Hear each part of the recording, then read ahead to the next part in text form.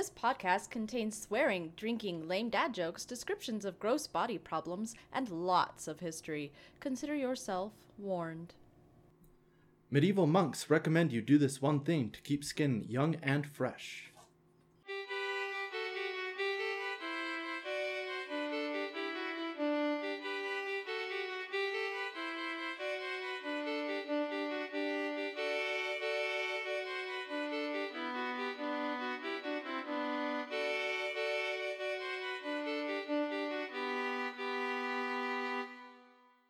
Welcome to Monarchs and Malarkey, the show where we take an alcohol-laden dive into the weird and quirky health histories and deaths of leaders throughout time. I'm your host, Danielle. And I'm your co-host, Mike. And it's our first episode! Woo! Woo! We're here! We did it! We did it. Well, maybe we did it.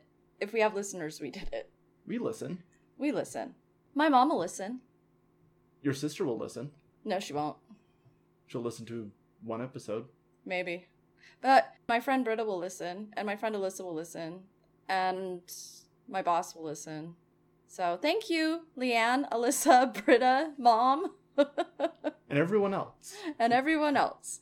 So, since this is the first episode, shall we describe a bit about what we're doing? Yes. Do you want me to do that? Yes. Okay. So we love podcasts. We didn't know we loved podcasts till we finally got roped into starting to listen to some last year. And we got hooked. We don't have a whole lot of time to listen to a whole bunch of millions of podcasts, but there were a few that really grabbed our attention. And they mostly revolved around true crime, haunted happenings, and paranormal experiences. There are also, I know, some really good history podcasts out there. My dad loves those. But we couldn't find one that delved into history and really weird deaths and really weird health problems, specifically about leaders around the world. So I, being a history nut, and is there such a thing as a Britiophile? Because I'm not an Anglophile, but I love Great Britain. I don't know. Whatever term that would be. I'm totally into that stuff, and I've got free time on my hands now that I finally graduated. So we thought, hey, we could create our own podcast looking at the cool, weird stuff people don't usually talk about on podcasts. So, like, what happens after somebody dies? Because there's a lot that happens, apparently.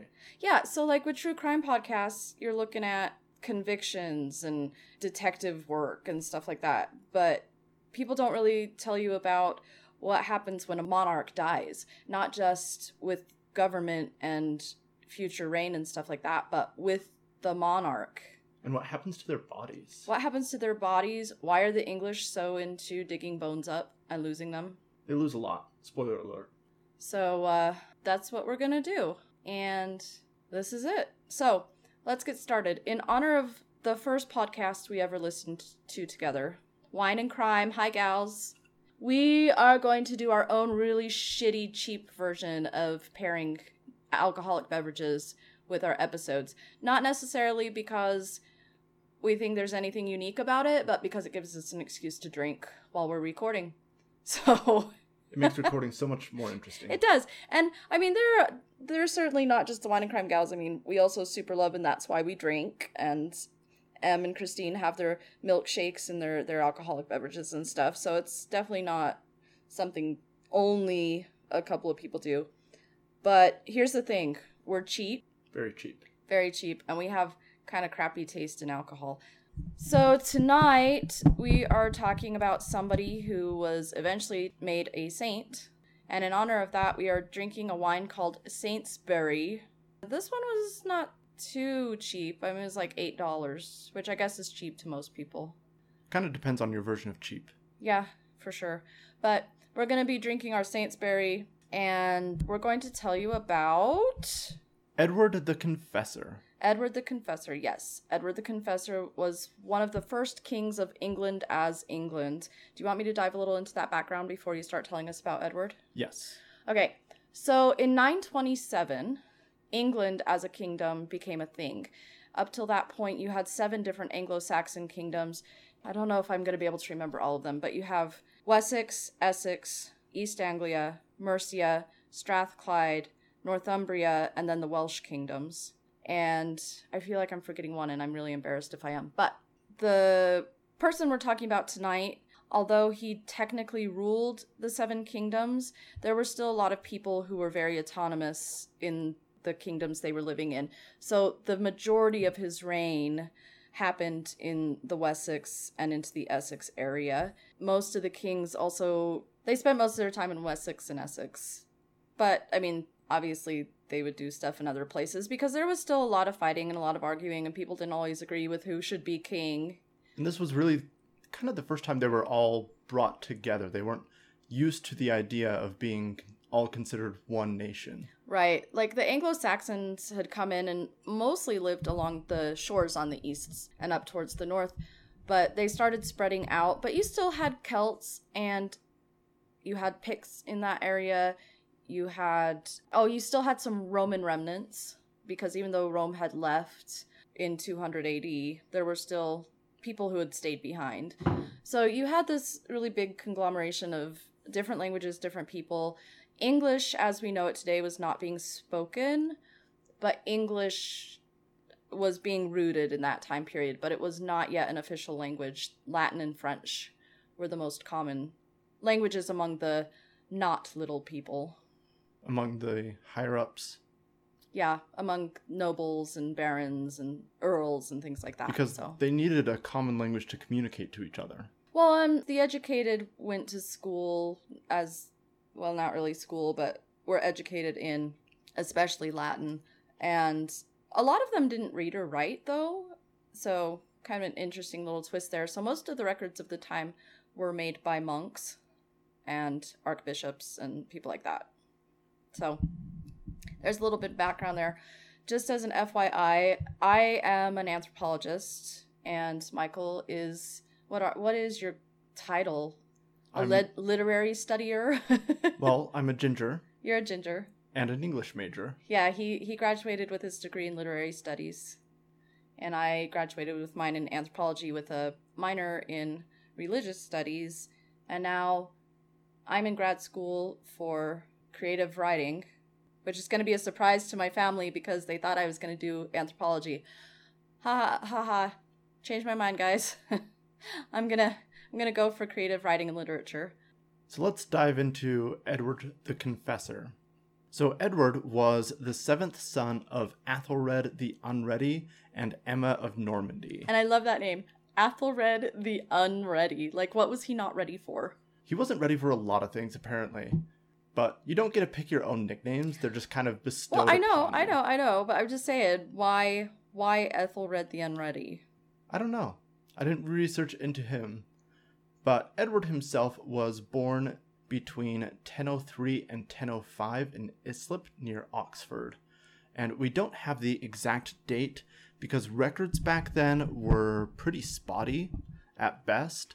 And this was over 1,000 years ago. Not all records are going to survive that area. England has a climate that isn't very good for keeping records in.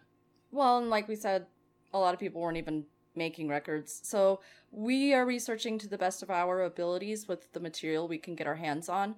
But the fact of the matter is, a lot of the records are old and gone. And even the ones we get, a lot of them were written sometimes centuries after the fact. And I think a lot of people are aware in this day and age, history is written by the victors. So take it with a grain of salt. But I just discovered why he was the Unready, if you want to hear. Why was he the Unready? Okay, so it's a play on his name. Back then, it wasn't unready the way we think of it. It's just kind of turned into that. But it comes from the Old English word of onreid, which means poorly advised. And it's a pun on his name because his name Aethelred or Aethelred actually means well advised. So there you go. So he was well advised, the unadvised. Yep. So he was the mediocre advised. Yeah. So there, we learned something. High five. All right. Carry on. So his family spent several years in exile because there was a Danish invasion in 1013. So they fled over to Normandy. Athelred himself was briefly reinstated as king, but died in 1016, leaving Canute, who was the Danish invader, as king. So Canute then married Athelred's widow Emma, And this was to secure an alliance between the two families, where Athelred already had a strong sense of leadership and tradition in ruling that area.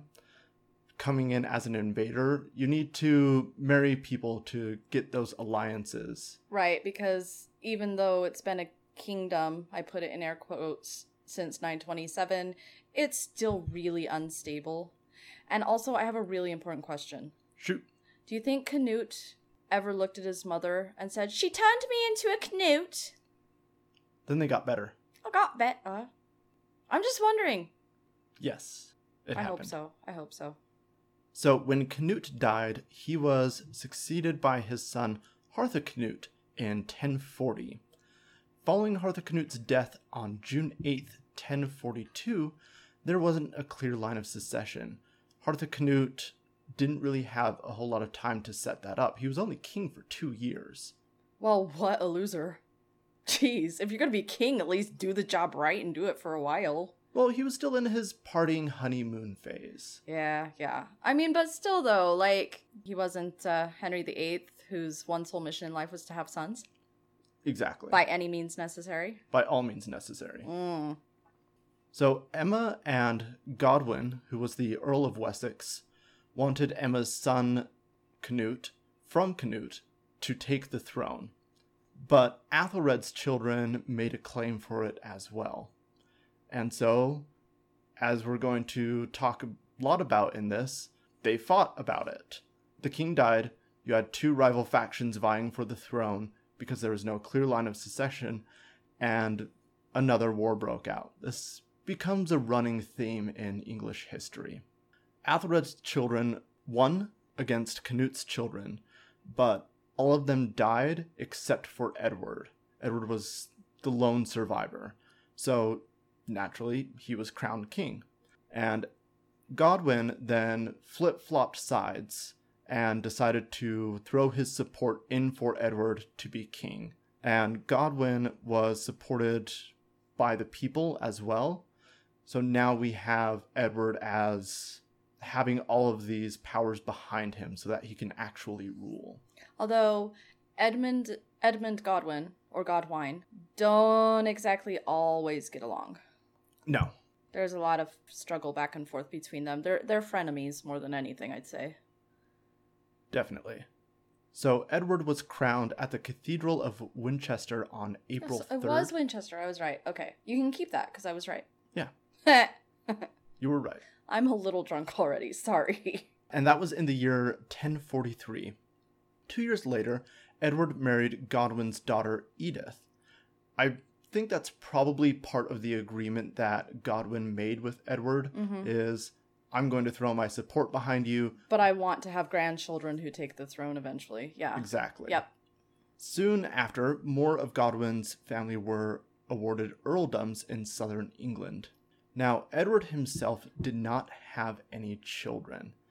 This was believed because Edward wanted to live a conventional saint's life of celibacy. Which, I really wonder about this because my research indicates that he wasn't especially pious. He wasn't especially a good religious person. And part of me wonders, did he just hate Edith so much for some reason that he was like, well, this is a good way to get out of having to have sex? Because they didn't talk about consent and things back then. And my research showed that he was very devout in his religion, hence why he was a saint. And while he was in exile, he even made a vow that if he were able to make it England safely, that he would make a pilgrimage to St. Peter's in Rome. Oh, I forgot a kingdom. I forgot the Kingdom of Kent. Sorry. Yeah, well, I mean, the research is kind of spotty, obviously, but it's not that he wasn't devout. It was that he didn't really live a life of saintliness himself till he took this vow that happened after he got married. The vow he made, it was when he was in exile back in 1013. See, and this is why I am saying the research is all over the place, because the records I saw indicated he just really wasn't as saintly as people made him out to be after his death. But whatever the case may be, I mean, he didn't want to have sex with his wife, so. The Pope gave him clearance. Eventually. But we'll get to why. After Edward became the king, he realized that he was too busy to make a pilgrimage to Rome, a pilgrimage to St. Peter's, as he had taken a vow to do. Mm-hmm. So there are probably a couple different reasons for this. One is his kingdom was still fairly unstable, and if he left, then who knows what would have happened. Someone else probably would have came in and tried to take power, or splinter groups would have formed and started rebellions. It just wouldn't have been a very good idea for him at the time. Yeah, because some of Canute's family still in Denmark were like, we actually have a claim to the throne, so that was a concern. Exactly. The other little kingdoms that, like, especially Mercia. Mercia was just volatile. They're like, we want power back. So, gotta be careful. He wrote the Pope and said, "Totes sorry, I'm not going to be able to make that pilgrimage that I totally promised to do." And the Pope said, "Don't worry about it, bro.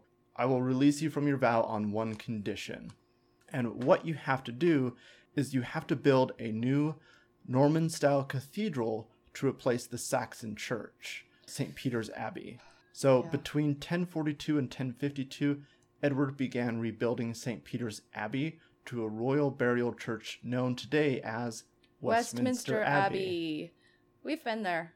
Yes. I've been there a lot. We've seen it with our very own eyeballs. So let me explain Westminster Abbey just for a moment, because it's actually a really important building in British history. The Saxon church that he was building on top of, it wasn't even really a church. It was an abbey even then, but it was very small. And it was a very quiet, simple place, like you expect a place to be, where monks and abbots live. And if you ever go there and you see the cathedral today, it is enormous. It is beautiful. It's really, really extravagant, though. And it's a place that makes you feel good, but also angry at the same time, because it's really impressive. There's some really amazing people buried there. The history is so rich. There's a coronation chair there that's been there since the 14th century. I mean, it's a really important, beautiful place. But the problem is, it's lost something of that early Christian thought process of simple, pious poverty. You know, we know monks and priests and people take vows of chastity, but also that say, I'm not going to be wealthy, I'm going to live simply like Jesus did. And the inner courtyard is filled with the bodies of monks who died there over the centuries. They don't have any markers of any kind. They don't have any beautiful tombs. They're just under the grass. And the abbots are buried alongside the parts that you can walk between the different places inside the abbey, kind of the arches that you go through. I can't think off the top of my head what they're called, but if you walk through there are some almost bench-looking things on the side, and all that's left of their tombs aren't even really tombs. They're just rocks that had been formed in the shape of their bodies that have been worn down over time. So it's a really neat place, but also it's a really sharp contrast between nobility and quiet, worshipful people. And that's what he built. On top of the quiet, he built the extravagant. And he's buried there, and you can even see his tomb. Yep, his tomb is... We'll get into that. So Edward, he didn't have any children, so he didn't have a direct heir, and this would lead to issues for his line of succession. But Edward did become a saint. Do you want to tell us about how Edward died? Yes, I do. We don't know. I mean, everything that I found, just if it said anything, it all said natural causes. But I mean, he was pretty old by this point, so that's completely normal. His buddy there, Edmund Godwine, the two of them had been fighting just a couple years before he died, and then they kissed and made up. And while they were having dinner together, Edmund actually died of a stroke. So there's that. That's not so great. So he died of natural causes, and he unfortunately did not get the funeral most kings would have gotten. He was buried very quickly. He did not lay in state. But what's really interesting is what happened after he died. So what happened after he died? Okay, so it's kind of a long story. So let me talk first about some of the stuff he was buried with, and then we'll get into some of the stuff that led to him being canonized as a saint. He was buried, first of all, with a ring, And this ring allegedly had belonged to St. John, aka the John of the Bible. The legend of it is that this ring was given by St. John to a really super poor person because John did not have any alms, any money to give. So he gives the poor man this ring, and somewhere along the way, several centuries later, 2 men were on a pilgrimage to the Holy Land, and St. John's ghost appeared to them and said, "Take my ring." So where did John's ghost get the ring back from? Well, I don't know. And more importantly, what I want to know is, how the hell does a ghost carry a ring? Don't get me wrong. Spooky shit happens, and I don't know how a ghost carries a ring. I've seen some spooky shit in my life, so I know that sometimes move objects, but carrying a ring to 2 people and then appearing before them, I have no idea. But he did, according to this legend. And he tells the 2 men, take this ring, and in 6 months' time, return it to paradise, which I couldn't find anything that indicated what exactly that meant. That's just what they reported, was that they were told to return it to paradise. So maybe their mission was actually to die and take it to heaven? I don't know. But whatever the case may be, Edward the Confessor ends up with this ring, and it gets buried with him. And he was also buried with a gold crucifix around his neck, and that's important. That comes in later. The ring of St. John ended up eventually being placed with a bunch of other relics by Henry II, but we'll get to what relics are in a second. So let's talk first about how one becomes a saint, and we'll talk a little bit involved with that, why it is that he was put up for sainthood. There was, in 1089, a question of whether or not he was worthy of sainthood, because all of a sudden people were super into Edward the Confessor. This is where my research kind of veers off from yours.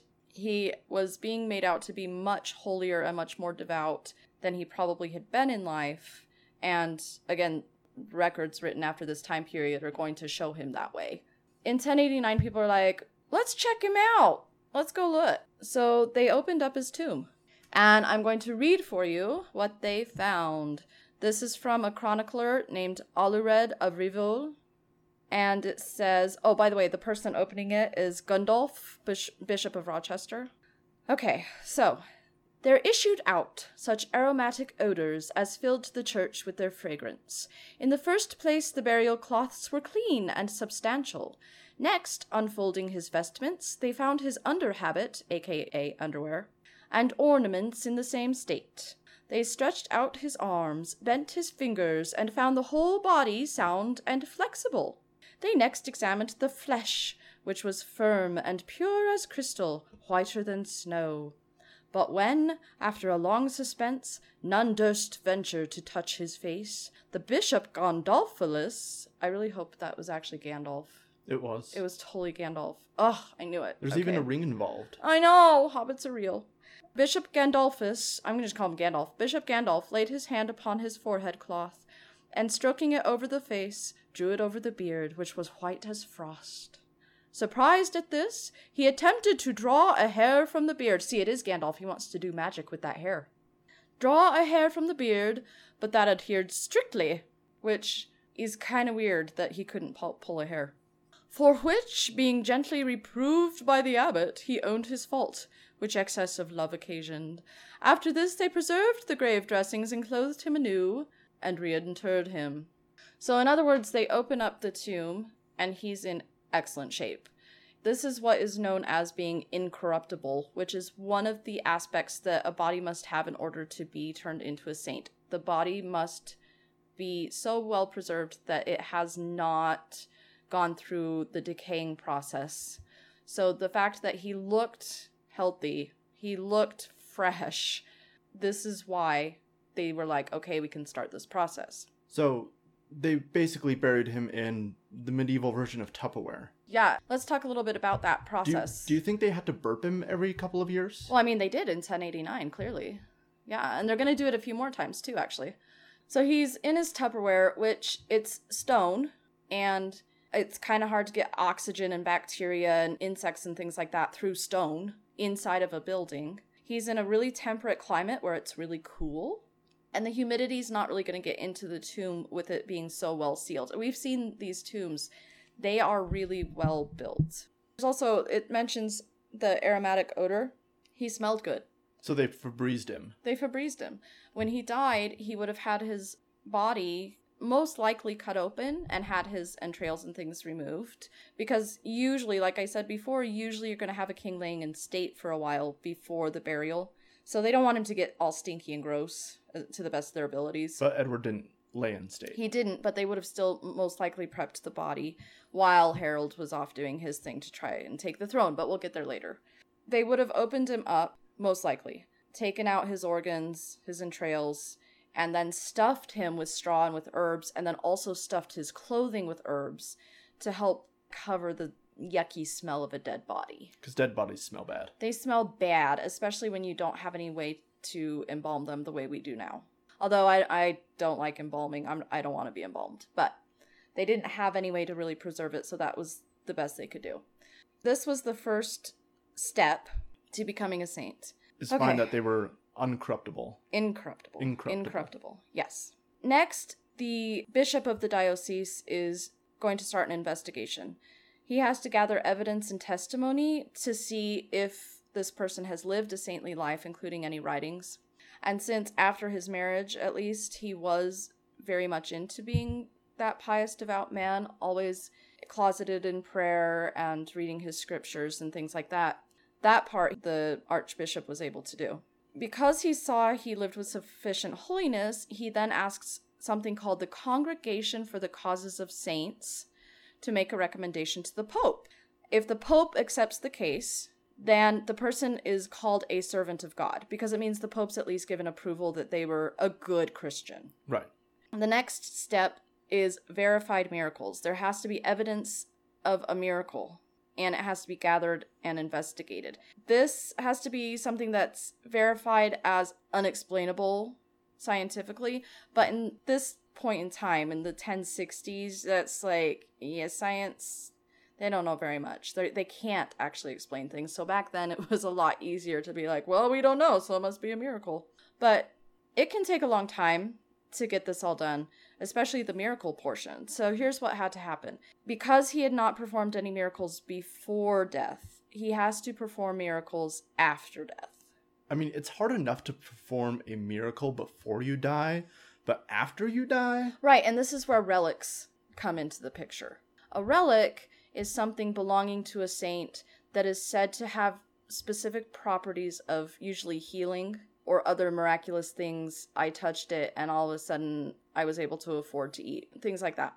Relics often tend to be a body part from a saint, and almost every Catholic church in the world has at least one relic. It's not always body parts, but it often is a bone. It can be something that belonged to the saint. So like the ring of St. John is a relic already. Or things like piece of the true cross. Yeah, right. Pieces of the crucifix, the Shroud of Turin, things like that are considered relics. Ark of the Covenant. Oh, yeah, man. Gotta find that ark. God. Anyway, the miracles he performed, they're only a couple, but they're pretty impressive.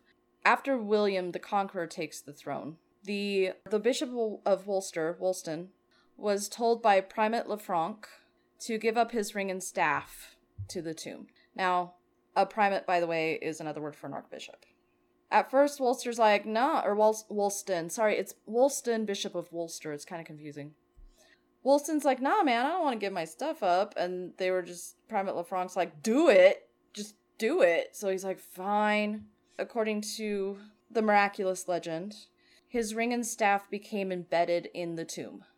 So really what they're doing is inventing the legend of King Arthur. Because all these dudes come and try to pull the staff and pull the ring out of the tomb, and they can't. But lo and behold, newly coronated King William comes along and pulls them out.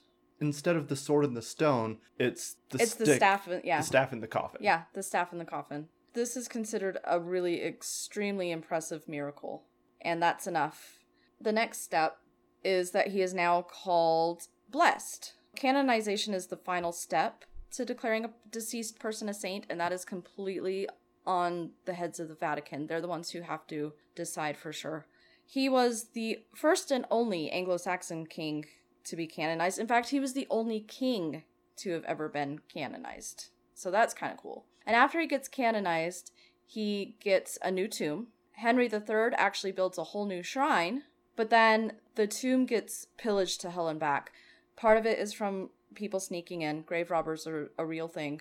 Part of it was Henry VIII went through his hissy fit of churches should not have nice things. And so it got badly damaged when his good buddy Thomas was out there busting up all the churches and taking relics and destroying property inside the churches. But King Henry VIII's daughter Mary actually ended up restoring the tomb. And when that happened, there were some holes in the tomb at that point. And so they looked in there and they said that I would too. Right? And they said the body was still firm and whole. So my guess is being inside the stone tomb, it actually... Inside the Tupperware. Right, inside the holy Tupperware. It leached out any fluids that were left, and this almost mummified him rather than skeletonizing him. That's actually not my area of expertise, but from what I have learned in bioarchaeology, I'm guessing that it's something like that. So, in the 17th century, you remember that gold crucifix I told you about? I do. Okay, you want to hear the horrible thing that happened to it? Yes. This is bad. A Mr. Henry Keene found the crucifix. He stuck his hand in there because, again, the tomb was falling apart. And he finds the crucifix. He's like, got his hand in there reaching around, and he's like, oh, there's something here, and he takes it. That's how curses start. That is absolutely how curses start, and here's the curse. This is what happens. James II ends up with the crucifix. Mr. Henry Keene's never heard from again. And then James II, after getting this crucifix, ends up having to flee England in 1688. And on his way to France, the fishermen rowing him to France steal the crucifix from him. And it's lost to this day. Nobody knows where it is. Probably because the fisherman then drowned because it was cursed. Because it was cursed, right. But if you have a gold crucifix in your family that's been there for the last 300 plus years, and you notice a lot of really horrible, tragic things happen to the portion of the family holding on to it, please return it to Westminster Abbey at London, UK. And don't touch it. You might want to get it blessed first, even though it's a gold crucifix. Yeah, put some gloves on. Yeah. My question is, did St. John ever go to the tomb and take his ring back? I don't know. Do you think those two men are going to have to be cursed to hell because they did not follow the promptings to return it to the paradise? Well, you had one job. When a ghost comes down and gives you instructions to take his holy ring somewhere, you gotta do it. Otherwise, right? You're gonna be cursed too. Guys, you had one job. I know. It's tragic. So that is the really cool and rather lengthy history of Edward the Confessor.